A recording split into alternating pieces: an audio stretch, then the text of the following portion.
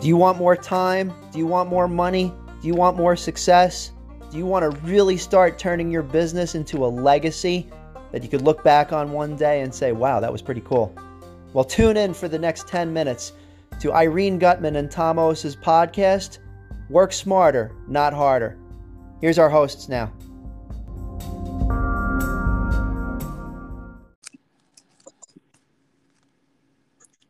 Good morning, Tom. Good morning, Irene. How you doing? I'm doing well. Hey, everybody. Hey, everybody out there in podcast land. I come from the ancient country of Kazakhstan, close to where Borat live. How are you? Okay, I'll stop.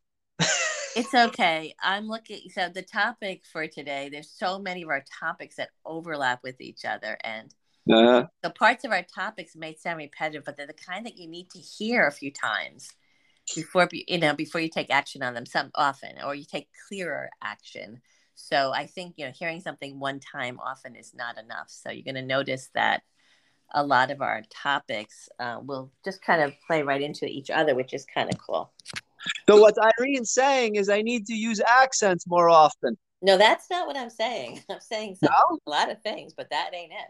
So everything but that. Yeah. Don't do that. Everything else is okay. That's what I heard. Yeah. So can I jump into a topic? Yeah. Hey, no restrictions here. I'm listening to you. Okay, so we are talking about we talk about marketing a lot because it's the best way to grow your business, and having clients is the lifeblood of your business. So marketing is really, really important. And what happens most often with people is there's two different things. One is the inside reality of your business and the value you create for your clients and how you do it and all that good stuff, right?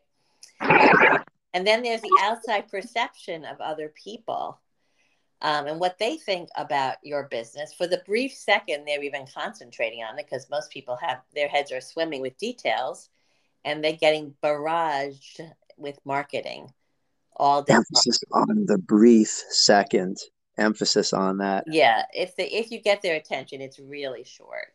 Mm-hmm. So, they're really not thinking about you. So what happened, most people don't know marketing, which is understandable. Most of us have not studied this. I had to take a lot of extra training in it because I didn't know it before, and most people are good at their craft or whatever their thing is, but their thing does not include marketing. So if you don't feel good about your marketing, you're normal. Nothing's wrong with you. Right. You're probably really good at what you do.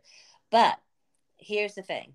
If the outside perception of your marketing is that you pretty much do what every other accountant does, what every other website person does, what every other coach does, what anybody does, that's it. You're sunk. You're just one other person. Exactly. 100%. You have to differentiate yourself. Gosh darn it. Yes, you do. And it has to be better than your competition. So yep. Your inside reality may be, well, yeah, I am better. I have better, relations with my customers. I go that extra mile. I give them extra services on top of what you typically get. Like I have a client in accounting who does extra. Well, gosh, nobody knows that, until we start working on the marketing. I have, what we came up with is amazing, but it wasn't right out there at first because that's normal. So think about what you have that makes you unique. Okay. And you might list several things. And then list them on a piece of paper, type them into a Word doc, and then pick one that really cues in with the biggest problem that your client has. Yep. Not just what you love about your business, but the biggest client your problem has. Mm-hmm. The biggest problem your client has, and write your marketing to that. Okay. I had a part of my coaching I just loved. It really warms my heart. It's the most important thing I do. But honestly, it's not what people are walking around talking about in their heads. Oh, of course. Yeah. I stopped using that in my marketing. It wasn't working, and that's the, if I can add, that's kind of the game if you will, in marketing circles. And this I've always had a little bit of a problem with, because there's marketing and there's advertising. And when I was back in school for marketing, it's like a minor in the whole matrix. So I graduated with a history degree, which basically translates to, hi, would you like some coffee with that? But it is what it is. But, marketing was always part of it. Even back in high school, I was like amazed by it. But the thing that stood out to me is like marketing is research and like bringing the product to market. And Irene, what you're talking about is like before you put the message out there, like have the thing that differentiates oneself in the product or service, And but your and value. then communicate it. So, I know we tend to use ourselves as examples. I want to use more of my clients, but I need their permission first. But yeah, what differentiates you? What makes you special? Okay, so, oh gosh, I have a story, but I want to get permission. All right, Well, I'm I mean, going to say for use next time. So, I mean, you could I'm using you, use me Tom. as a guinea pig. It's like, and you and Okay. I, we kind of like spar about this, but I mean, we had something that we had to add to our hosting and maintenance package recently, and it was just we had to because prices have increased. So, I mean, I get it, but yeah, use me as a guinea Okay, pig I'm if going you to use need. you as a guinea pig. So, Tom does, he does Rock Web Services. So, and there's several services there, right? Rock Web But Systems, hosting, here's maintenance, where, news delivery, all these things. right. So there's a lot.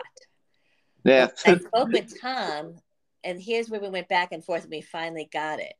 And we Yeah, got the thing is Tom, yes, you do websites, and all of your other services are to get people to come to somebody's website. exactly. And Getting more then when customers. Tom was talking about various services, people were confused. They didn't understand what you were doing, quite frankly. And when we really zeroed in on, well, why are you doing all this? Well, because what's the point in having a website if nobody sees it? Right. So then we started putting that language into marketing. What is the point of having a website if nobody sees it? And now when you talk about search engine optimization, Brooklyn advertising, all these different things that you do, it all makes sense Yes, because because you were never people about just putting up a website. 100%, because people that come to us, they don't necessarily communicate that specific thing, and I never realized it until we did the second treatment on my business. The first one was back in 2008, I believe, and then Yeah. the second treatment was throughout the pandemic. Man, we had all this time on our hands. We might as well spend our money in the good avenues. And thank you, Irene, for letting us hire you again. And it turned into a podcast. Who would have thought? But yeah, I never I was like, oh yeah, well because I'm a nerd, it's like Bill Gates and Steve Jobs and Elon Musk and we're all a bunch of nerds, right? And it's just like I was, oh yeah, the analytics, yeah, the analytics with the SEO and the technical, and everybody, I didn't realize it, but everybody's just like, what? Exactly. My eyes would glaze over when you Yeah, start talking about it until we finally got to the why. Why are you yeah, talking about all this? Because it sends people to your website, period. That's what people want. They want a website, they want people to see it. And then they want people to buy their products or services. And that's where we then help Tom's clients with the right words. So yep, that's it. It's not just we do 25 things. Yeah, I do a lot of things too, but what is the point? So yeah, make sure your clients, you line up your point with what people want the most and make sure they get your inside reality. And they're mm, way beyond the boring, typical outside perception. And if you have problems with this, get help. And because this is really key. And then your marketing makes sense. And then it's more interesting. And then you can finally relax because once you have the message, then you can put it into, this Facebook, this your email marketing, your this, your that. You got the right words. You just tweak them a little bit. You know what yes, I mean? exactly. Make it a little shorter. Like I wrote this really good copy with a client, and we wrote up a bunch of Facebook posts. And I said, you know what? These Facebook posts are short. You can certainly turn them into elevator pitches when you go to network. Here, use this, say this one day, and then say this one day, and then say this the next day, and this the next day.